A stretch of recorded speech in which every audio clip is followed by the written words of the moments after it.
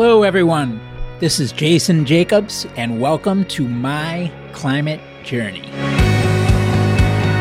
This show follows my journey to interview a wide range of guests to better understand and make sense of the formidable problem of climate change and try to figure out how people like you and I can help. Today's guest is Kurt Howes, CEO of Kobold Metals. Kobold is investing in battery materials projects across the globe by combining basic ore deposit science, big data, and scientific computing with patient private capital. The company's backed by Andreessen Horowitz and Bill Gates' Breakthrough Energy Ventures. We have a great discussion in this episode about Kurt's origin story as an entrepreneur, the origin story of the company, how it came about, why it came about, and what they're hoping to achieve. We talk about cobalt in general and battery technologies and components, where things stand there and where things need to go in the future to support the ultimate electrification of everything. And we also talk about some of the barriers that are holding back this transition and some changes that, if brought about, would help things accelerate. Kurt Howes, welcome to the show. It is great to be here. Thank you, Jason. Thanks for having me. Or, well, not at your office technically, but maybe this is your satellite office or something here on Stanford's campus. Always good to meet in person. And yeah, great to be with you on this beautiful day. So why don't we jump right into it? What is Kobold Metals? Kobold, yeah, Kobold. So Kobold, actually, I'll start with the name because it's kind of cool. And then I'll talk more about the company, of course, and where it came from and what we're doing. So Kobold is German for goblin. It is the namesake for the metal cobalt. Cobalt, the metal, was discovered in 17th century German nickel mines, and it was associated with arsenic in the particular minerals that it was found in. So it did two things. One, it distracted them from finding nickel, which is what they were looking for. They didn't yet realize cobalt was valuable on its own. And then it released arsenic, and so they called it the goblin metal. Kobold actually evolved its meaning a little bit from straight goblin to a specific goblin that lives under earth and controls the mineral wealth of the earth. So that's where our name comes from, and so it's sort of a double entendre.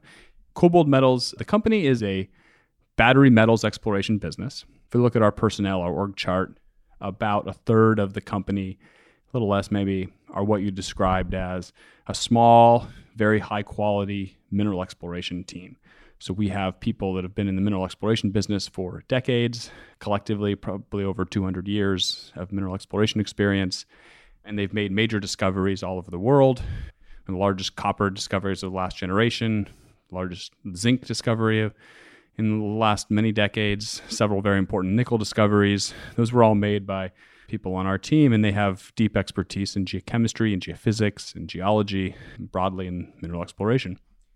Then the other sort of majority of the company is sort of 2/3 to 3/4 of the company, you would recognize as almost any Silicon Valley startup, right? They are software developers, data engineers, data scientists who come from all the name brand companies, Twitter and Slack, and people who've worked at Google and Stripe, you name it.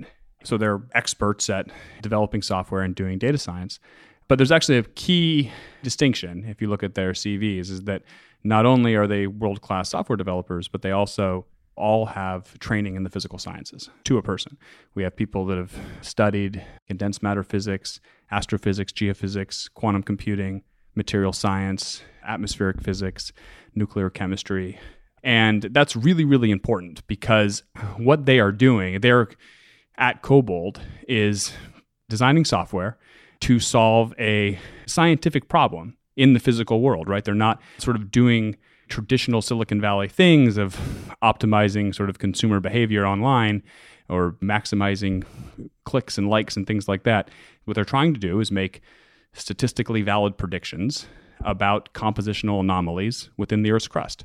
And so they work hand in hand with the people with deep expertise in the geosciences and mineral exploration to try to build a platform that we call it the Machine Prospector. That's our set of algorithms to build a platform that improves the efficacy and efficiency of mineral exploration. So what was the epiphany that led to the formation of the company, and what was the problem that you set out to solve? So I guess it might be worth it to tell you a little bit about my background here. I have been in the sort of climate energy world since about 2003. I studied physics In undergrad, I spent a little bit of time in business consulting at Bain, which I found quite boring. And then I went to grad school to study applied math and geoscience. And I chose the discipline and the focus of my doctoral work. Actually, I was inspired by a Physics Today cover published in 2002, which was the first time I ever saw the Earth at night photo. Right, that's an iconic photo. Everyone's seen it now. But this was before Google Images, before Google Earth, and that kind of thing. And so it was quite striking to sort of think of civilization in that manner. And so then I went to grad school. I worked on carbon sequestration as the topic of my doctoral work. Out of that, I actually started a carbon sequestration company that evolved into being an enhanced oil recovery business, where we took CO2 from industrial sources and stuck it into mature oil fields to get extra oil out of the ground and also to store the CO2. I ran that company for about 6 years, and then I spent some time at a private equity fund I built a big data platform to make investments in unconventional drilling, fracking wells, things like that, and did that for several years. We worked on a large number of deals, a lot of value, but actually kind of woke up one morning and just sort of quite literally thought, what am I doing spending my time getting reduced carbon out of the ground, right? I've got to spend my brain cells doing something that directly contributes to the solution, not to the problem. So I sort of figuratively walked the Tibetan Trail and thought long and hard, left about what to do and spent a lot of time thinking about battery chemistry, had some ideas about maybe novel battery chemistries, things like that.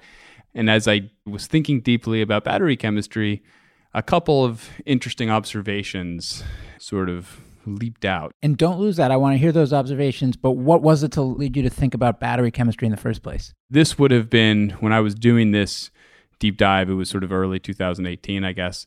And the world had just changed a lot in my 15 years in the energy climate world. When I started in the energy climate world, it's kind of hard to imagine now, but renewables weren't really on the table. I mean, coal was the cheapest source of electricity by some large margin. Natural gas was quite expensive. Throughout my grad school, I think gas averaged over $10 a gigajoule. Now it's less than $2 and has been for a decade. Solar was somewhere like $12 a watt panels when I started. That was the world. And so we sort of solving climate through doing something with CO2 from fossil fuels seemed like an inevitable thing to do. And the world's changed so much now. So now we really have a path, I think for the first time, or it's very clear to me that we have a path to decarbonizing the world that doesn't really involve fossil fuels, that involves stopping using fossil fuels over a reasonable period of time. And so then, and within that, you think of what are the key technologies for which accelerating innovation and deployment would kind of be the most levered. And it was fairly clear, this could certainly be a point of contention, I guess, but it was fairly clear to me that energy storage for both mobile and stationary sources was going to be critical, as we can generate so much low-cost power now with renewables, but we can't dispatch them without storage. So broadly, that's so obvious that I thought, want to do a deep dive into batteries. What were the insights that you learned as you did that deep dive into batteries? So this is really interesting, right? So you look at the periodic table and you'd say, well, gosh, there's over 100 elements and there's so many combinations of elements to make various molecules and crystals. There's this enormous compositional parameter space to make great batteries with. And clearly we haven't explored anywhere near, we've only explored a tiny fraction of that parameter space. So that was the idea of let's think novelly about battery materials. But then as you actually think about it more carefully, that's actually not true. Because when you're thinking about looking at anything in the so-called S block, the kind of left-hand side of the periodic table, those things have very large binding energy changes when they give up electrons. And same with the P block, that's on the right-hand side.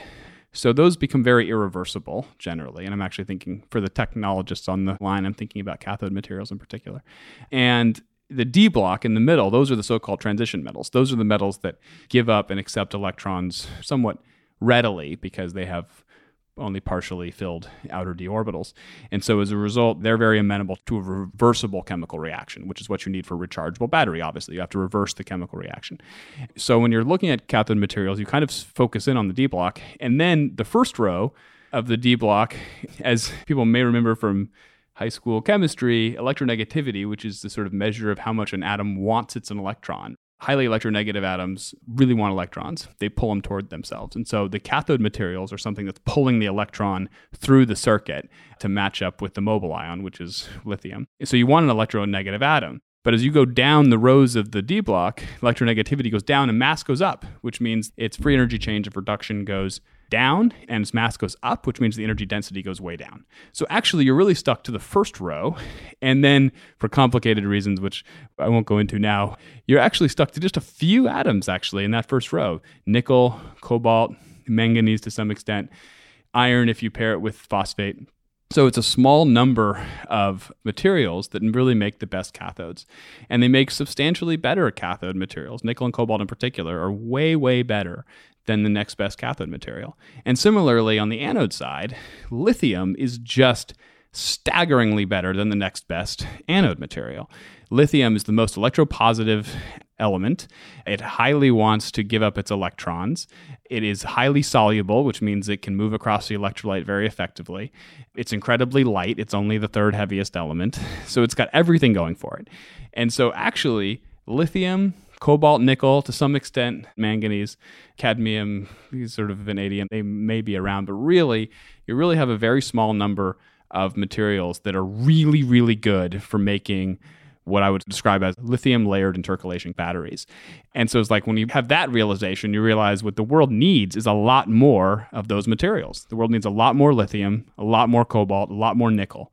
That's key. And so I thought, well, let's go out, let's start a business to go find those materials and help supply the world with the critical material for the electric vehicle revolution. So I guess one question that brings to mind is that I've heard people call cobalt the blood diamond of metals, in that there's child labor often involved with finding cobalt and things like that. I would have thought that I would hear from you that you're going to go and find it in a way that helps avert that, and therefore it is a net positive. But what I just heard from you was like making the case that we should want more cobalt to begin with. Is the reason why conventional wisdom has been, and again, correct me if I'm wrong, that we should move beyond cobalt because of that blood diamond aspect, or has it been more from a performance standpoint, or both? So you're 100% right that our objective is to find cobalt in regions, in excellent jurisdictions with high labor standards that can supply the world with ethical material. That is the objective. That part makes sense, but the performance part is the part that I was surprised about, because I would have thought that people knew that cobalt was performant to begin with, but it sounds like you're saying that's not the case. I'm confused. Yeah, so we were talking about key insights, right? And so sorry. One insight is that we need more cobalt, right? Yeah, and we need it in more ethical ways, right? But then the other insight is that we actually want more cobalt versus these other materials. If you can supply it ethically, yes. Now I see what you're saying. So I shouldn't overstate the case. When I say insight, it wasn't an insight necessarily that that other people didn't know. It was just that I realized myself what a good cathode material. That's what I was getting at. That's what I was getting at. Is that, did you realize it, but was it known to people working on it and not to you? Or did you have some epiphany that was against conventional wisdom? No. It's well known that it's a fantastic cathode material. And in some ways, it's incredibly easy to prove it, because the only transition metal in your iPhone and in everybody's iPhone that's listening to this is cobalt. There's actually no nickel in there at all. And the reason for that is because there's a sufficiently small amount of metal that the cost difference between cobalt and nickel don't matter. There's only about 50 cents or so of cobalt in your phone. And so the sort of increased cost, you'd only save 30 or 40 cents if you changed from cobalt to nickel in your phone. And that doesn't matter. You just want the absolute best material for your phone, because your phone costs $800 or whatever it costs. And so it doesn't matter. It's only when you go to electric vehicles where the mass of the material, there's so much mass, 1,000 times as much in a phone, that then you start actually worrying about the cost savings. Nickel's key advantage over cobalt has a couple key advantages. Number one is cost. Number two is diversity of supply. Nickel is sourced in a lot of countries. Cobalt supply is highly concentrated in the Democratic Republic of Congo. Almost over 2/3 of cobalt supply and cobalt reserves come from the DRC. And that's where the chief labor abuses come from. And how does the cobalt process avert some of those labor practices? Why is it better? We're looking for cobalt in reliable jurisdictions, basically. And we're looking at, to be really clear, we're looking for other materials too. We're looking for battery materials broadly. That's what Cobalt Metals does. cobalt, because its supply is so constrained and because it's such a good cathode material, we're really interested in finding high-value primary cobalt deposits. Primary means that the majority of the value from that mine would be from cobalt as opposed to some other metal, where most cobalt-producing mines, that's actually not the case. So we're looking for primary cobalt deposits, but we're looking for nickel, and we're looking for lithium, and we're looking for copper. We're looking for a variety of other things. But the principal way we can do it is provide OEMs and manufacturers a diversity of supply. Right now, the supply is so well concentrated that it's almost impossible to source it outside of places with labor abuses. And if we find great deposits in highly reliable jurisdictions, then we will be able to provide the market with a choice. So forgive the newbie question here, but what is it about the Democratic Republic of Congo that makes the cobalt accessible? And then what is it about these other regions where cobalt exists that makes it inaccessible? That's a very tough question, actually. Not necessarily a newbie question. You're asking a geologic question, which is why is there so much high-grade cobalt in the Central African copper belt? That is a debate among the experts. It's not entirely clear, actually. It's very hard to tease out. I would take a step back, actually, and think about what a ore deposit actually is. So you could dig down underneath Stanford's campus right now and you'll find cobalt, guaranteed. No question about it. You'll find cobalt probably around 20 to 50 parts per million, okay? No question. Almost anywhere in the world that will happen. So there's absolutely no scarcity of cobalt, right? There's 10 to the 18th kilograms of cobalt nearest crust or something close to that. It's a huge amount of cobalt. The problem is it's a very low concentration, background concentration. And so to try to extract it from that background concentration would be way too expensive. You could do it, technically, just be way too expensive. So what an ore deposit is, an economic ore deposit, is when you find a chunk of earth that doesn't have 30 or 40 parts per million cobalt, but rather it has 20,000 parts per million cobalt. That's what you want. But that's a really interesting thing, right? How does it happen that the Earth's processes will have concentrated, in a natural way, will have concentrated something like cobalt from 30 parts per million up to 10 or 20,000 parts per million? In a naive sense, that's sort of like against entropy, right? Entropy tends to not concentrate things, it tends to disperse things. And so the answer, of course, it does happen naturally because we do have minds, and this is for all things, is that there's a set of geochemical reactions that selectively dissolve the particular metal of interest from a source material and then selectively precipitate it out in a different source material. And this is true for everything we mine, copper, nickel, you name it. And there's the actual specific geochemistry is different from metal to metal, but that's how ore bodies form. And so to your question, Democratic Republic of Congo has these enormous copper mines, copper deposits that have many percentage points concentration of copper and then anomalously high cobalt grades. They have cobalt grades from up to 1, even 2% cobalt, along with a even higher concentration of copper. And I would, I guess, leave it for the time being. It would be a long, long conversation outside the scope of this podcast about why it is that that place is special. Lots of theories exist, but it's not entirely well known. But what is also the case is that we're confident that there's high-grade cobalt deposits elsewhere in the world. So here's a question, a follow-up to that, which is there a supply constraint in the amount of cobalt available relative to needs in the Democratic Republic of Congo, or is it a monopoly constraint that has unethical child labor practices? Both are problems. The chief problem is the latter, the labor abuses and everything else. But it's not enough. If that went away, at least in the near term, you wouldn't have sufficient cobalt supply. We need to grow cobalt reserves globally by a few multiples before we can readily supply the world with 1 billion electric vehicles. So then what's the innovation here? But let me just, so people don't misunderstand, there is a huge amount of cobalt in the DRC. If all the labor abuses went away tomorrow, you'd be able to supply a enormous number of electric vehicles with cobalt from the DRC. I don't have the numbers off the top of my head. I don't think it gets you to 1 billion electric vehicles, but it gets you to several hundred million. It gets you a long way there. So what's the innovation that makes it now possible with cobalt to expand beyond the Democratic Republic of Congo for cobalt mining that was not possible before you came to be? It's a great question, and I would broaden it a little bit and just say, what are the innovations we're doing for battery metals exploration broadly, without necessarily specific to cobalt, but it is specific. There are elements that are specific to cobalt. But what we're doing broadly... There's elements specific to cobalt, and then there's elements that can carry over to other adjacent markets as well. Nickel, lithium, you name it, right? Got it. And that's important because the innovations are mostly commodity independent.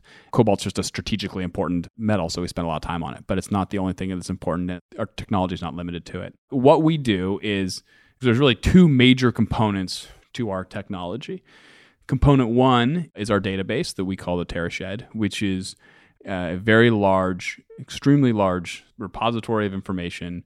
There's every scrap of information that we can find about the chemistry and physics of the Earth's crust. And there is an enormous amount of this data in the public domain because in most jurisdictions, when companies do exploration efforts for anything, for metals or even for oil and gas, they have disclosure requirements. They have to publish things that they learn.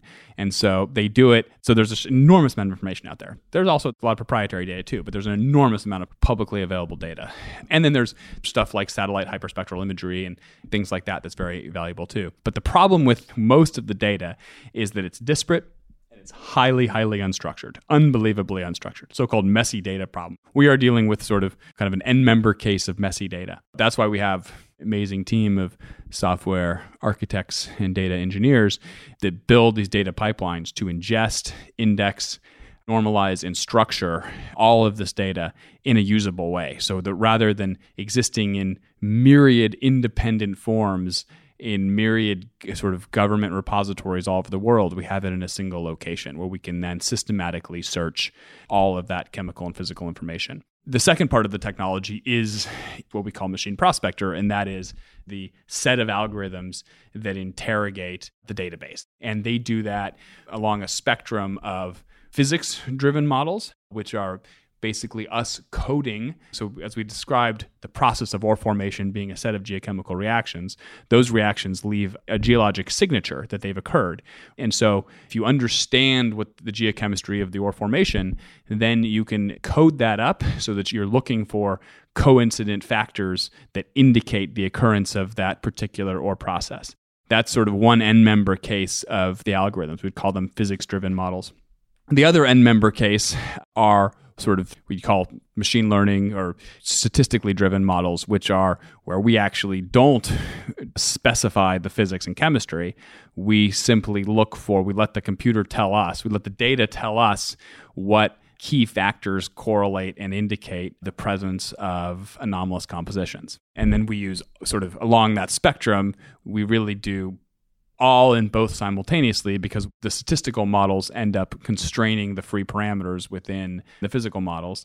Ultimately, the whole goal of this is to decrease the false positive rate in exploration. The exploration business is marked by a very high false positive rate because you don't necessarily know where to drill to find discoveries. And the rate of discovery has been decreasing. It's been decreasing materially.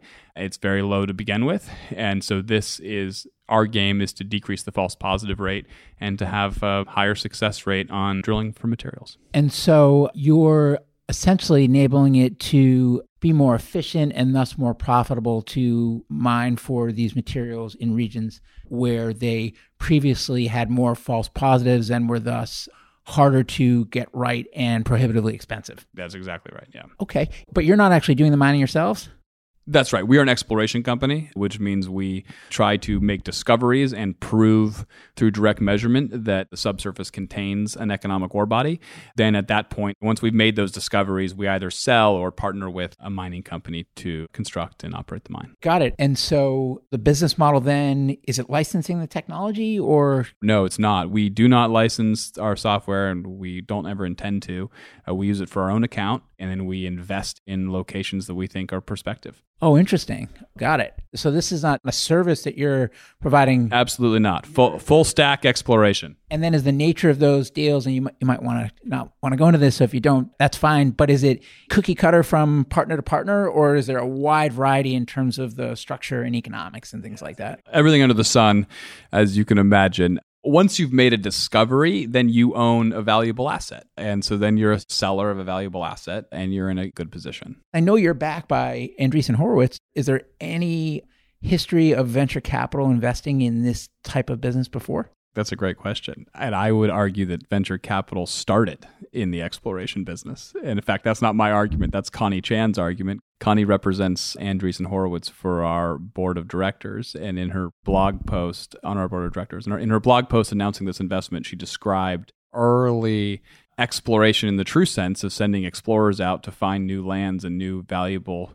natural resources being funded by royalty as sort of the start of venture capital. It's very high risk, very high reward, fantastic economics if you're successful. Andreessen, of course, we all know their tagline, right?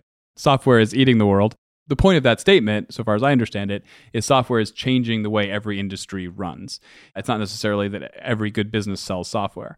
And so we are absolutely a software play in the sense that, like I said at the beginning, over 2/3 of our company are software developers, and we spend most of our resources building this technology to improve the efficiency and decrease the false positive rate of exploration. But then the way we're capturing the value is by acquiring the properties that we think are great. It's like if you have a treasure map, should you dig for treasure or should you sell the map? And our view is we should buy the land around the treasure first and then sell the rights to dig for the treasure after we show that it's there. And so when you started the company, you mentioned that you did this kind of figurative walk in the woods and you were working on fracking and other technologies, and that you wanted to, and if I'm putting words in your mouth, please correct me, but you wanted to work on something more purposeful and lean into the clean energy transition. Did I get that right or not quite right? That's really close. Yeah, that's basically right. Basically, I started in clean energy, sort of wandered to the dark side, and now I'm back. Well, and you also mentioned that your technology and capabilities has applications for other types of battery materials, not just cobalt, correct? Absolutely. And so I also read that it also has applications in oil and gas exploration. And I couldn't help but notice that you also raised money from Equinor. And in the blog post on your website, you talked about how they were excited to get involved so that they could improve their practices for oil and gas exploration. I'm just curious how you reconcile those two things given your initial motivation to start the company. So our business is, we are looking for battery metals. That's what we're doing. And we're interested in data about the Earth's crust from any source we can get it. Oil companies have tremendous data sets about the Earth's crust. They know how to find things underground very effectively. That's what they do. We're never going to look for oil and gas. We have no intention to do so. But partnering with people that understand the subsurface in a really deep way is a valuable thing to do. It's a very sensible thing to do, both in terms of getting access to their data and sharing knowledge about how we look for things underground, because that's what they do. And so part of our strategy is porting some of the sophisticated approaches that oil and gas has to explore the subsurface into battery metals exploration. But it sounds like vice versa as well, right? There's knowledge sharing, but that's up to them to do what they want with whatever they learn. But for us, our business objective is how to be the best battery metals exploration company we can be. And so when you look at the landscape, assuming that we are going to need a lot more of this material, as you say, and that obviously the child labor abuses and things are not acceptable, and so we want to find ways to do so more ethically. Where are the bottlenecks as you look at the landscape? So not necessarily to cobalt specifically, but just in general to this transition to EVs and batteries. And is it a policy constraint? Is it an R&D constraint? Is it a mining constraint? Like when you kind of take a step outside of your own manic focused world and look at the big picture here, where are we held up and what would help us move faster? Definitely, I think raw material constraints could be a problem, which is why I'm in the business I'm in, obviously. And so I'm hoping if we're successful and companies like us are successful, hopefully the raw material challenges will not be a big deal. But they have been. I mean, there's several companies that have changed their production planning because of raw material sourcing in terms of EVs and batteries. That is a mild constraint now. It could become a severe constraint. Other issues, I mean, I think the public is moving in the right direction at a pretty remarkable rate. Right now, we don't really have an electric vehicle sort of appropriately priced, that sort of $25,000 electric vehicle that is for the middle quartile or something like the Honda that. Civic of EVs. Yeah, we don't really have that yet, right? The Model 3 is not that. It's a great car, but it's really a mid $40,000 car or something like that. They don't really have that. So we need the Honda Civic of EVs. We need something that you can get into for $20,000, $25,000, maybe a little less. I think that's important. I'm not quite sure when or how that'll arrive. I know people are working on it. I think that's a big one. I think charging rate is a big one. Range anxiety is actually a valid thing. Like a lot of people will criticize consumers for saying, oh, you want a 400-mile range, but you only drive 10 miles a day or 20 miles a day. And they say that's silly. But actually, I think that's totally wrong. I mean, we always oversize capital equipment, or put it another way, we size capital equipment to fit edge case needs. We always do that. We do that for everything. I mean, you seldom run your air conditioner at full blast. How many seatbelts do you have in your car? And what's the median number of people that ride in your car, right? You have more seats in your car than you need for the average use, but you want to be able to fit 3 or 4 or 5 people in your car. So I think that's reasonable. And I think right now, even at 100 kilowatts, it's just not quite high power chargers, and they're limited to a significant degree by what the battery materials can handle. I think getting to 300 kilowatt charging rates so that you can kind of eliminate range anxiety even on a modest sized battery make an enormous difference. I think they'd make an enormous difference. If you could do that at the Honda Civic price level, I think you'd really hit mass adoption. And what's the blocker for that occurring? For super rapid charging? Yeah. I mean, it is chicken and egg in terms of no one's building that level of charger yet, but it's also because the battery materials can't withstand it. But there's promising R&D, I think, that would enable batteries to be charged at that rate. And if they can, then I think the batteries will be produced, the cars will be rolled out, and then the chargers will follow. I guess the key blocker is the R&D on a battery that can be charged with 300 kilowatts or more and have that not degrade performance. I could easily see that we could go double the amount that we've gone today, but given that we had a little bit of logistical constraints at the beginning, we need to cut this a little short. But 2 final questions for you. You got it. Need to do like the dramatic pause. So one is just if you had $100 billion and you could allocate it towards anything to accelerate the transition, where would you put it? How would you allocate it? It's a really good question. I'm going to try to think of something on the fly here and I may get it wrong. So 100 billion is actually a little bit of an odd number because it's a huge amount, but it's not enough to just build everything we need to build. Maybe it's a clever question. So I guess I'm a big believer in R&D in general, but I think it mostly misses the point. I think energy is first and foremost about infrastructure. Second, it's about natural resources. And third, it's about technology. And there's kind of a big drop between second and third. Now, from a capitalist standpoint, number 3 is fun because that's at the margin and that's where you make a competitive advantage and all that kind of stuff. But really, in terms of a societal transition, we should be thinking in terms of energy and natural resources. And that's why the breakthrough with solar wasn't an R&D breakthrough. It wasn't a brilliant new material. It was a roughly $100 billion deployment of silicon capacity manufacturing, mostly in China, that massively, massively reduced the cost of silicon PV production. So I think I would probably point it toward a particularly leveraged set of infrastructure and just get that to scale. What exactly is it? I'm not quite sure. It might be battery manufacturing, but I don't know. I'd have to think a little bit harder about that. It might be. I might just say, let's build 20 gigafactories. And last question is just, as I mentioned before the show, the audience is kind of half people like me who are coming in from other places, primarily, but not exclusively Silicon Valley, that are trying to better understand the challenge that we've got and what potential solutions will be impactful, and then figure out with their own skill set kind of where to anchor. And then the other half is insiders who've been working on maybe one aspect and trying to get a fuller picture of what's going on. But given the nature of that audience, speak to them for a moment. What advice do you have for people that are trying to figure out where to anchor and what to do to help with this problem? I have 2 pieces of advice on this one. The first one is to take your responsibility to understand the science somewhat seriously. No, take it very seriously as an individual citizen. I am generally struck by scientific illiteracy broadly, in particular on climate.